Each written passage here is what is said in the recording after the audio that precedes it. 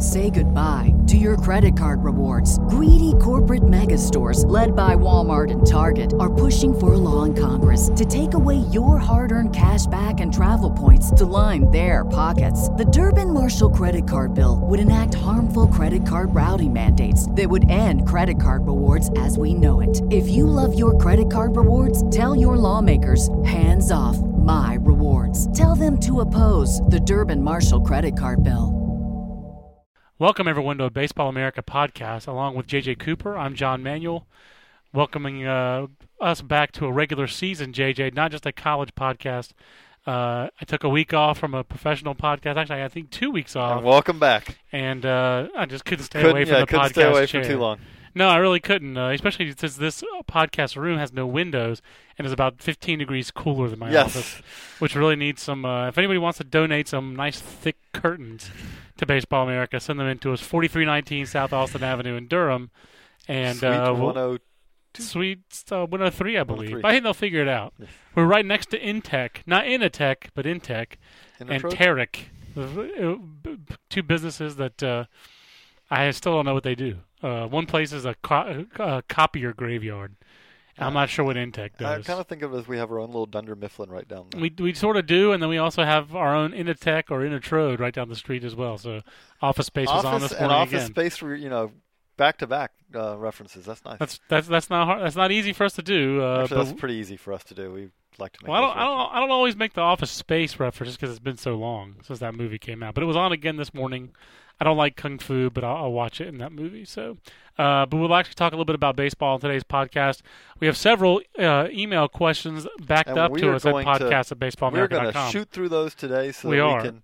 And we, again, as always, send your questions in. We love questions. I know sometimes there are weeks that we don't get around to answering them, but that's right. podcast@baseballamerica.com. We do look at them all, and we answer some like we do today. And you also can follow us at Twitter. Baseball America is on Twitter. It's twitter.com/baseballamerica. And last I checked, we were over 300 followers, but we're early yet to Twitter. Yes, so follow us on Twitter, and you can get updates, and you'll know when the latest Baseball America podcast was just uploaded, and you need to go download it at your iTunes or come to baseballamerica.com to download that. And we'll have lots of updates, and you've already seen lots of updates on our draft blog this week. Been a very busy week for us draft blog-wise, and a very busy week prospect blog-wise because, JJ, we've redone our Daily Dish coverage this year.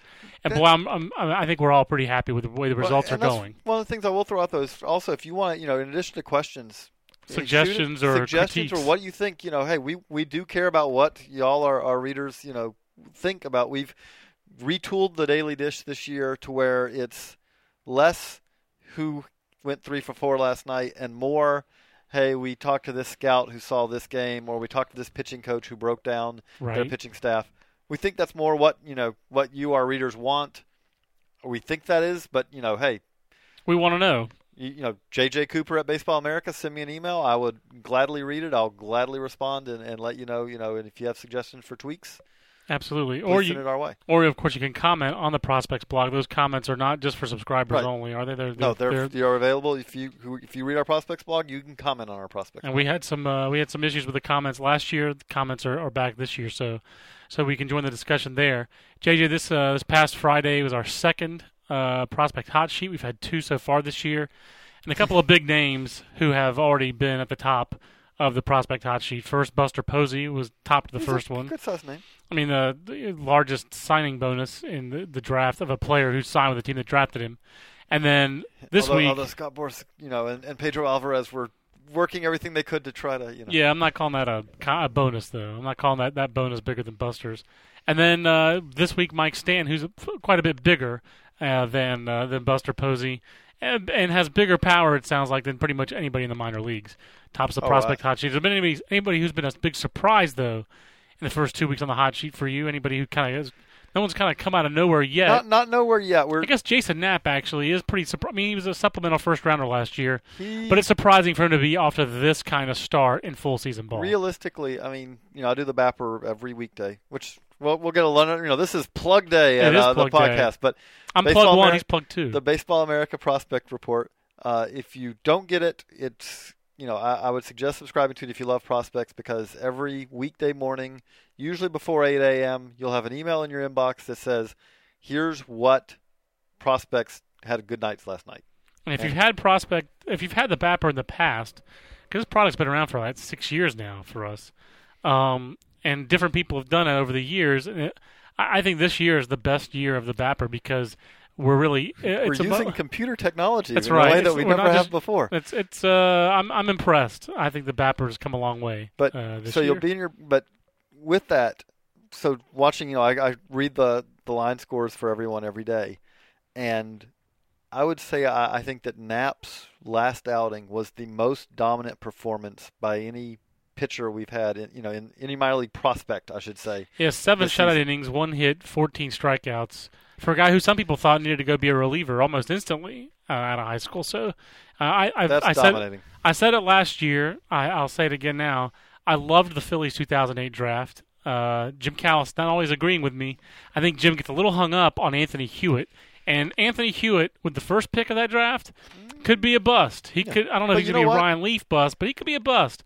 And yeah, they did have extra picks, and a lot of teams that have extra picks look pretty good on draft day. But I love what they did with their draft. When you have extra picks, that allows you to take an Anthony Hewitt. Correct. You can't take Anthony Hewitt if you have a first-round pick, and oh, by the way, we lost our second-round pick and our third-round pick and our fourth-round pick because we signed free agents. You can't do that because all of a sudden then you're putting your draft on Anthony Hewitt. The Phillies aren't putting their draft on Anthony Hewitt. Anthony Hewitt is, heck, he wasn't even your number one prospect out of that draft in this year. He's like the third or fourth guy I think I ranked, and barely.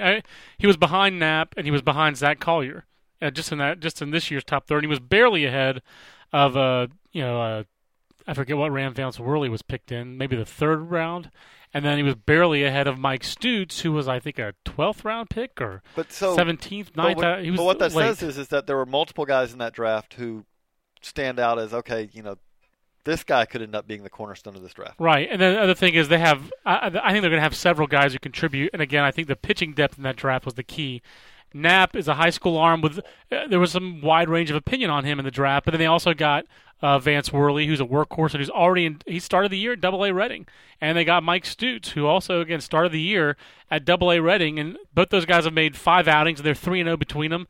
And Stutes picked up right where he left off last year. He's not quite dominating like he did at Lakewood, but he's got 10 strikeouts in 11 innings, and he's won both his starts. So I think the Phillies have really encouraging early returns from their 2008 draft. And they should be. They spent $6.7 million in bonuses. They should be getting good returns, but they are. But you know what? They spent that 6.7. We were just talking about Buster Posey. Buster Posey. 6.2 by himself. 6.7 here, and you're spreading the risk. Absolutely. You're diversifying. Absolutely. And like I said, I liked the Phillies draft from the start last year, but I really liked it better when you saw some of their college pitchers really performed last year. It's a Baseball America podcast. He's J.J. Cooper. I'm John Manuel. J.J. Mike Stanton. It's easy to call him a personal cheese ball because everybody likes him. Everybody likes him. I wish I'd had the guts to put him. My first instinct was to rank him third in my personal top 50.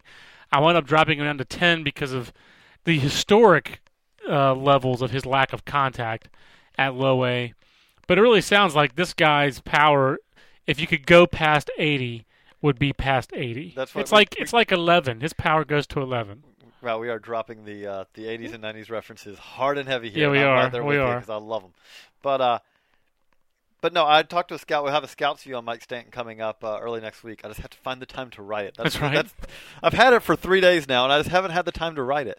But asking that scout, I was like, I hesitate. I very rarely, if I'm not talking about speed, I've asked guys in the past, like a scout, well, so is he an 80 on this? And you'll get a scout, especially if it's an old school scout, and he'll kind of laugh a little bit. It's like, you don't put 80s on. Like you'll put it on speed because speed is quantifiable. Yeah. He ran a 3.8 from the left side. Yep. That's, okay, he's an 80. Yeah. But you'll get a lot of 70s or big numbers on throwing arms too. Right. Because it's the least important really tool. Right. But when you talk about the hitting tool, the power tool, or when you talk about pitches, when you're talking about pitcher and it's like you talk about his curveball or his fastball. Right. You never, I almost hesitate to ask it because the reality is that usually what your answer is going to be is, no, it's great. Yeah. But it's a 70. Right. If John Smolt's slider is an 80, then this is not that good.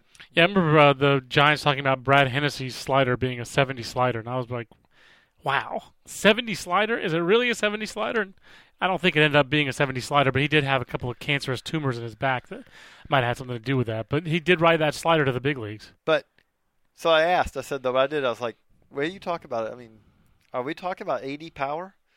And he laughed, which, but he laughed in a different way, which was, he's like, 80, you might have to get that 100. He's like, he said, when they invented 80 power, Mike Stanton, who they invented 80 power for. That's what he was talking about. It's just, he said, when he connects with the ball, and he connects with some regularity. I know that he strikes out a lot, but he also, we're talking. The one thing I'll be interested to see, and I know the strikeouts need to improve as he goes up the levels, but he also shows some aptitude for improvement on those kind of things. And he's quite the athlete, too. Right, which when you hear about, scouts talk about athleticism, I know that some people listening to this are going to immediately kind of default to thinking of, because I think of him sometimes, the football player who signed, and then spends 5 years in low A and never, makes any adjustments to hit. And all. But the reason scouts talk about athleticism is that if you're an athlete, I'm not an athlete. If you show me how to do something, I'm the furthest thing from an athlete. If you show me how to do something, I can't replicate it right away because I don't have that kind of body control. Correct. Not comparing myself to Mike Stanton anyway, but if you talk about an athlete in baseball terms, especially you hear a lot of pitchers, when you talk about an athlete, what you're talking about is that an athlete has that body control where you can show them something and they immediately can lock it in. Yep. Whereas if you lack that athleticism, we're not just talking about can you run fast or not. It's that body awareness to where if you show a non-athlete that, you can say, okay, we're going to change your swing a little bit, and they can't make that adjustment because they don't have that same awareness. It doesn't just lock in. Right, exactly. Now, it's a big difference, and that's Casey Kelly at 5. And here's another guy who actually was a football guy, signed to a SEC school to play quarterback at Tennessee. Now, he's flipped places, essentially, with Mike Rozier. And what I mean by this is Mike Rozier signed with the Red Sox in 2004 out of a Georgia high school. They just released him this spring. Now Mike Rozier is going to go play for Lane Kiffin at Tennessee as a 23-year-old. Meanwhile, Casey Kelly put off football, coming to baseball, still can't decide in baseball, wants to play shortstop. The Red Sox want him to pitch. He's off to such a good start. This is really like the perfect plan for the Red Sox. He's pitching so well at low A Greenville that maybe he will, because he's always wanted, it seems like, to be more of a position player. But you know what? If you start if you have a 0 ERA for April, that might help convince you that, maybe this pitching thing will get me to the big leagues. My favorite thing, I think, about the hot sheet this week is also that former teammates at South Carolina, Reese Havens and Lonnie Chisenhall, back-to-back at 7 and 8. Sorry, Justin Smoke, we couldn't get you on this. Yeah, exactly. And where's Phil Disher? I mean, come on. Where's Travis Jones? Where's Scott Wingo? Oh, wait a minute. Scott Wingo's still at South Carolina, and he's hitting about 180. So never mind on Scott Wingo. But we should get into our we've already gone a little while. We should get to our questions at the Baseball America email inbox. It's not sponsored by anyone. Podcast at baseballamerica.com. Baseball America. That's right, exactly. Sponsored by the Baseball America Prospect Handbook. Let's get to first Brian's questions. He sends in quite a bit. He sends in a lot of questions, and he has 2. One of them we really like because JJ and I geeked on the World Baseball Classic all last month. As y'all are aware, if you listen, regular listeners to the podcast. Talk about personal cheeseball. Regarding the Japanese and Korean styles of baseball being more exciting than the American game, do you consider the Angels as playing a similar style to the WBC finalists? Wouldn't that be somewhat limiting to the kinds of players and prospects that would make the majors? And isn't it more interesting to have different kinds of teams playing against each other?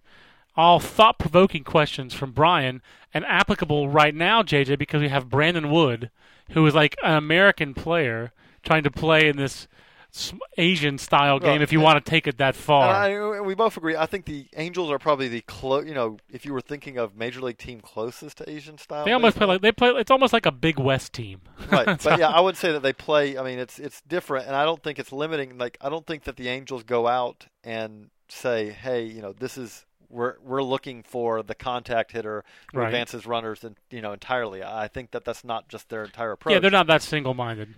But they do emphasize defense more, I think, than other teams do. And they emphasize making contact more than other teams do. They emphasize putting pressure on the defense. They emphasize pressuring the defense. They emphasize aggressive base running. I made a joke. I was actually talking to a former member of the Angels organization. We'll put it that way. And I was making a joke. It was a draft call. I was making a joke about a player and said, Mickey Hatcher must be the hitting coach there. He's got 24-2 strikeout to walk ratio. And he laughed. They said, oh, you're dead on. This kid's very, very aggressive. So there is an Angel way for sure. And Brandon Wood, who was a first-round pick of the Angels almost 6 years ago now, back in 2003. So he's not that old, but he's getting to be 24 now. He sure seems old to me because I know. It seems like that he's been a prospect for the. I mean, I've been at Baseball America 7 years, and he's been a prospect in the minors for it. Sure almost your like entire about the tenure. entire time I've been here. It's really unbelievable, and yet they still won't give him a shot. JJ, what do you think it's going to take for him? Do you think he'll ever get a shot? I think his in shot will come somewhere else. in Los Angeles. I think it will too. I just think. I think that there are guys. I mean, there are definitely guys who a change of scenery would be nice. At this point, it's hard to believe that a change of scenery wouldn't be nice for Brandon Wood because if you've determined that he doesn't fit what you're looking for, then it's time to move on. And if you determine, hey, we do think so, then he should have been, up by now because he's not. I don't feel like he's up now, but he hasn't right. played. No, I think he's up, but up and sitting on the bench is not what I'm talking about. Right. I mean, especially he's not a guy. He doesn't fit. I'll tell you right now. I feel very confident. He's not one of those guys who fits in okay, we're going to give him 3 at-bats every 5th day. Right, that's not his him. swing is not one of a little those. Too long for that. Right, it's not one of those that he can fall out of bed, Lenny Harris style. He get a hit and then sit back down for the next, 2 days. I love Rob Quinlan, but I got to imagine Brandon Wood greater than Rob Quinlan. But you think? And especially the thing about it is that I don't think at this point sending him even to AAA. I know that he still has holes in his game. There's no doubt about that. But sending him to AAA, he's not developing at AAA because that's where he's lived. I mean, exactly. he's built a house. It's his 3rd year in Salt Lake City. And yet, to me, I would imagine. I don't. This is not what I do, so I don't know. But I would imagine there are a lot of teams that have sniffed around the Angels. If there's a major league team that has any kind of the Yankees and Red Sox both spring to mind as teams that have extra major league pitching, especially at the AAA level, and with the desperation the Angels have shown, and that is personified by Shane Laux being in their big league rotation, and with the tragedy that's befallen them in the Nick Adenhart situation, they need pitching. And to me, Brandon Wood for a big league starter makes sense. So I don't know. Just thinking out loud, teams like that, or like the Twins. The Twins have a lot of AAA pitching that might be major league ready. I would imagine, but how do you approach that? Hey, that would have to be delicate because of the Adenhart situation, and also I don't think the Angels are in any rush to get rid of Brandon Wood. Well, I think that really is one of the things that comes down to is that. While it's bad for Brandon Wood, if you're the Angels, think of him as this fire extinguisher encased in glass. That's right. And if there ever is an injury and it's like, well, we need a third baseman, give you an example. With the Yankees, A-Rod goes down, and it's like, okay, well, we got Cody Ransom. In the Angels' case, it's like, hey, we've got this guy who has, 30 home run power potential. That's actually what I was actually just thinking is like, did the Yankees ever say, hey, we're a little tired of Phil Hughes. How about will you take Phil Hughes and Ki Igawa's awful contract, and we'll take Gary Matthews' awful contract and Brandon Wood? I mean, do these kind of conversations happen? If I were the Yankees, with their AAA rotation that they have at Scranton, which is the best AAA rotation in the minor leagues, and you're rolling Cody Ransom out there every day, and you're looking for a future replacement for Derek Jeter, I don't know. Maybe I do that. But here's the thing with the Yankees. I'd at least inquire. I'll throw it in with the Yankees, and we need to move on to another question. Yeah. But right now, are they looking to trade pitching because the reality is, as good as that Scranton rotation is, oh, well, you still have extra pieces, though. If you trade, I'm not saying you don't have extra pieces, but I'm saying that but you don't know. Do you necessarily know which one of those pieces is going to be the piece that fits? That's a great question, and the thing is, could you interest the Angels in Ki Igawa and say Ian Kennedy, who clearly not? Can you keep Phil Hughes and just trade some of the quote unquote just the depth, those kind of depth guys? Who knows? But that's to me, that's where Brandon Wood comes in, especially if Lackey, Escobar. I'm forgetting the third injured starter. Lackey, Escobar. I'm blanking. The third tenor. for the Angels has a hard time coming back from these injuries. I think they have to move, and I think Brandon Wood's the centerpiece of any kind of deal they might make. Question number 2. Question number 2 from Michael in Seattle. As spring training came to a close, the Baltimore Sun did an expose of the Orioles minor league training facility. I was wondering what the word around baseball was and how the situation will be resolved. How significant of a hindrance is this, specifically for an organization that really can't afford any? Michael in Seattle. And Michael, I did actually read that article. I actually happened to be in Baltimore the weekend that ran, visiting family, and it was depressing. I'd be depressed if I were an Orioles minor leaguer to have to go to Sarasota. The good news is they do seem to be actively looking at 3 or 4 other sites. The bad news is one of them was Vero Beach, and that's been crossed off their list. Minor League Baseball is going to take over Vero Beach. And as a backup, they've still signed a 2-year extension in Sarasota, which was so bad that the Red Sox and I believe the Twins were the other organization that refused to send their minor leaguers to play the Orioles in Sarasota. And Boston went so far as to pay for the bus fare for the Orioles to bus their prospects to Boston's facility in Fort Myers to play there rather than be in Sarasota. So it was pretty bad. It's just another example, I think, of the Orioles. They just cut a lot of corners. They have in the last 10 to 12 years of Peter Angelos's reign as owner. And while they're making a lot of good moves in the major leagues, another part that came up in this recently, JJ, was just how bad the Orioles have been at kind of their placeholders in the big leagues. They've already had to call up Brad Bergeson from AAA. They got very fortunate last night. Adam Eaton, out of nowhere, threw the heck out of the ball and pitched deep into the game for them in a big league game. That really helped, but Alfredo Simon, that experiment's already over. We could have told him how badly that was going to go. Well, that went bad. I'll say that he pitched actually better than expected, just got hurt very quickly. Yeah, but Alfredo Simon. I mean, you can't bank on that joker. But what do you think this says? Is this a bigger picture story for Baltimore? Do you still think the Orioles are still headed in the right direction? Maybe this is kind of like one last example of the stupidity the organization is leaving behind. I think they have enough pitching in that organization that long-term they are headed in the right direction. I do think at the same time, though, this is something that a good agent, now I'm not saying there aren't agents out there who will miss this, but a good agent notices this, and this does play a factor. Like, great point. If you're a minor league free agent, you're a minor league free agent, which admittedly, those we're not talking about. Minor league free agents are rarely the guy who turns your franchise around. But as Matt Eddy, a feature that was on our website a couple of weeks ago, pointed out, there are quality big leaguers who are signed as minor league free agents. Absolutely. If I'm a minor league free agent, no way. Yeah, if you were Carlos Pena a couple of years ago, and your choice was between Tampa and Baltimore, and hey, at the time Baltimore just had Kevin Millar, and you're having to go to spring camp, and spring camp is admittedly, the those facilities. Guys, I will point out. I want to say something. Those guys, the big league facilities for them also are bad, below par. There's 2 big reasons this. Because the thing about it is, if you're a minor league free agent like that, you're going to be in big league camp for almost the entire spring training. Right. But even then, if you get hurt and you're split, that's the big. You get hurt like Chris Ray did. He's rehabbing in Sarasota. His first day there, he gets his iPod stolen out of his locker. Also, the weight benches are under a tarp. That's right. Yeah, in the parking lot. It's an outdoor weight room. Which, by the way, an outdoor weight room in Florida. Yeah, that sounds fun. Yeah, it's just. Please wipe off your bench, your weight bench after you get up, because it's going to be leaving a lot of sweat on. There's something neat about old school minor league spring training facilities, that kind of, especially the big league spring training. There's something that's been lost, I think, especially with the Dodgers leaving Vero. The newer facilities, you're not as close to the action as you used to be. You pay a lot more to go there. You pay more to go, yada yada. But the Orioles are a little bit. That retro thing's not working as well for the Orioles.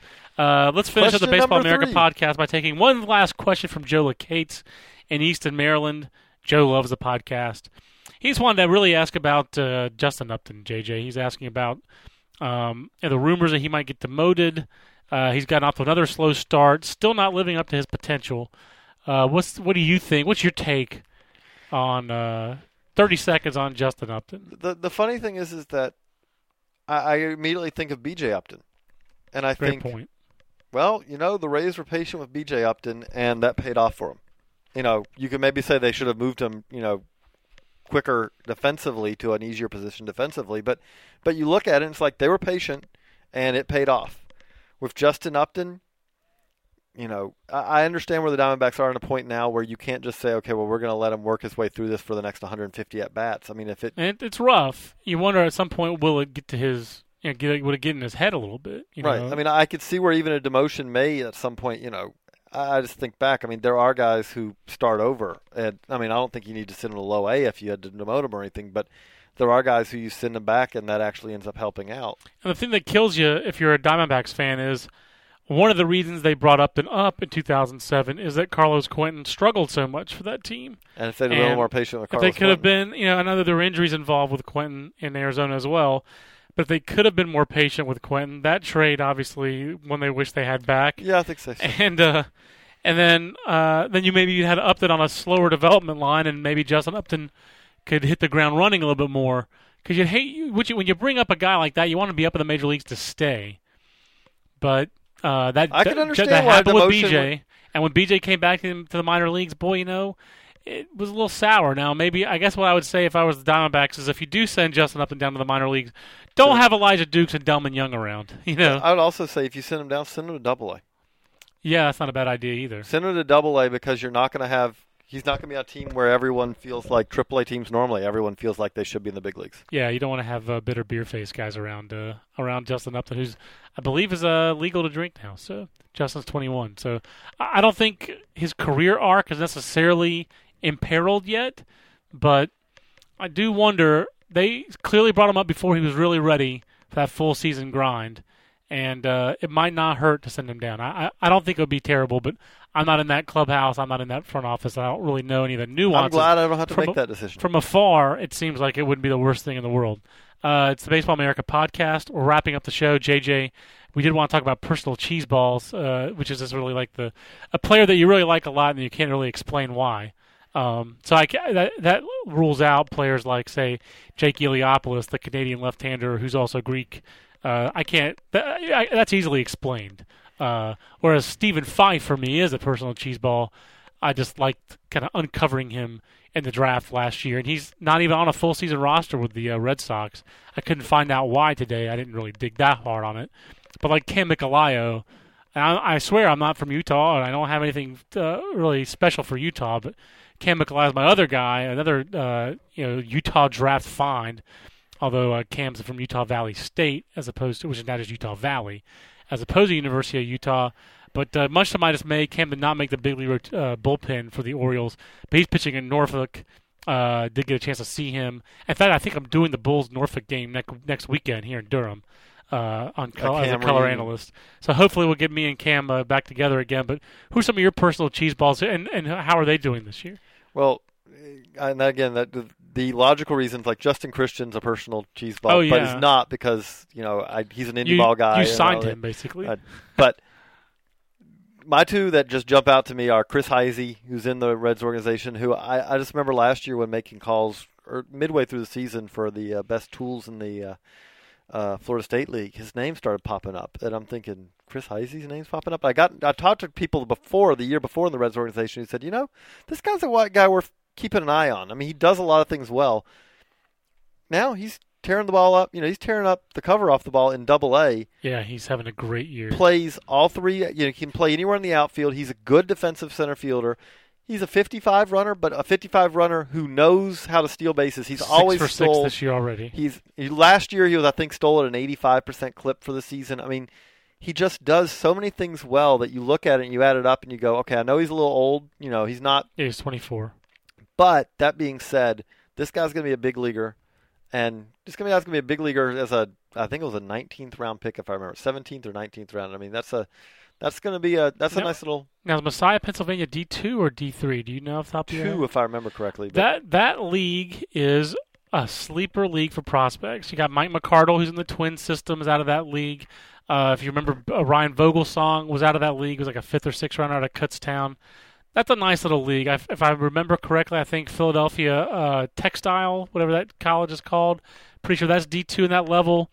Bob File, who had one good big league season for the Blue Jays before he got hurt, he was out of that league. So if you're looking for a D2 league as like a little sleeper league, the Pennsylvania, I think it's the PSIAC, Pennsylvania Intercollegiate Athletic Conference, is kind of a neat little league. And then it's a personal cheeseball D2 league. And then the other one for me is Tim Collins, who is Timmy. The little lefty. You always hear the little lefty. He is the little lefty, but the little lefty. The little lefty that could. In the Blue Jays organization, he's in High A Dunedin this year and has been just as dominant in Dunedin. 20 strikeouts in 11 innings. As he was last year in Low A for them. And his story, I mean, this is an undrafted free agent. I'm a fan. I'm always a fan. I love looking for, the reliever. The reliever who piles up strikeouts who comes out of nowhere. Yeah, absolutely. You are. That's you. And Tim Collins fits that perfectly. Undrafted free agent who, if I remember correctly, is J.P. Ricciardi's father saw him, mentioned him to J.P. J.P. went out and saw him, signed him. The GM signing a guy, that doesn't happen very often. It does not. This is not 1935 anymore. And the thing about it is he is a very short left-hander, but he's not a thumber. He's not a guy who just sits there, throws, a screwball or a palm ball and throws it up there at 80, miles an hour. His fastball's not going to blow you away, but it's not a soft tosser. He's not a soft tosser. He's 90 miles an hour and, 89, 90 miles an hour. And I still can't get a good answer on exactly what it is that, it's not like he has a pitch, but man, he piles up strikeouts. Well, big test for him will be next year, or late this year. He gets to Double-A. We'll see if he manages to maintain that, that dominance as he gets to Double-A, because that's the big test for guys who do that in the low major. But he is a guy I like keeping an eye on. Well, my other cheese ball I should throw out there is James Beresford, the Australian middle infielder in the Twin system, who prompted me to live blog at like 11:55 at night during the World Baseball Classic when he singled off Albertine Chapman. I'm all confused about Aroldis Albertine Chapman's first name, but Beresford's actually on the disabled list at low Class A Beloit with a shoulder tendonitis, it looks like. But so another casualty of the World Baseball Classic. That means that probably his shoulder fell off because he's a makeup guy, if I remember right from you talking about. He's the guy that one of the Twins officials said that it was the best makeup guy ever. So top 10 makeup guys I've ever scouted, I think is the way he put it. So a guy who needs some physicality, but could become. I think that if he could get healthy this year, this will be his breakout year. You're a left-handed 19-year-old Australian, and you show you can handle Chapman's gas from the same side. You can handle anybody. 97-mile-an-hour heat. So you can handle anybody if you can do that. So that's a guy who's got a shot and has a shot to stay in the middle infield, and the makeup is there. So we'll see if James Beresford could just get healthy and get on the field. But the Twins, they take the long view. I mean, Aaron Hicks, their first-round pick from last year, is not even on a full-season roster yet. So they'll take the long view with James Beresford as well. They don't take the long view with some pitchers, see Alexander Smith. But usually they take the long view with guys. So I'm confident that James Beresford will get his time as long as he can get healthy. And the more he sees Albert Chapman or Aroldis Chapman, I keep saying his name wrong. I'm so confused. As long as he sees Chapman more often in international competition, the better, because that's good for your confidence when you can take 99 miles an hour and hit it for a double. JJ, any other cheese balls you want to mention before we sign off for this week? Well, my other one is I'm writing a story. He's not even in affiliated ball yet, but I'm writing the Indy preview right now. And Isaac Hess, lefty, 89, 90 mile-an-hour lefty, out of Windy City. Now he's going to be in Victoria in the Golden Baseball League this year. But this will be coming out on the web. This is an indie ball story you don't want to miss. I'm not going to. It's a web story, and then we'll be in the magazine also. But he's a guy. He's had multiple major league scouts tell him, "Hey, you have big league stuff. I think that your stuff's better than guys in the big leagues right now. Not as a reliever, but." And he can't get signed. And I'll leave it at that. We'll have the story later on. For the story of why, I'll check baseballamerica.com next week. But for JJ Cooper, I'm John Manuel. Join us again on Monday when Aaron Fitt and I break down the top 25 in our college podcast. So until then, so long, everybody. Say goodbye to your credit card rewards. Greedy corporate mega stores, led by Walmart and Target, are pushing for a law in Congress to take away your hard-earned cash back and travel points to line their pockets. The Durbin-Marshall credit card bill would enact harmful credit card routing mandates that would end credit card rewards as we know it. If you love your credit card rewards, tell your lawmakers, hands off my rewards. Tell them to oppose the Durbin-Marshall credit card bill. Everybody in your crew identifies as either Big Mac Burger, McNuggets, or McCrispy Sandwich. But you're the Filet-O-Fish Sandwich all day. That crispy fish, that savory tartar sauce, that melty cheese, that pillowy bun.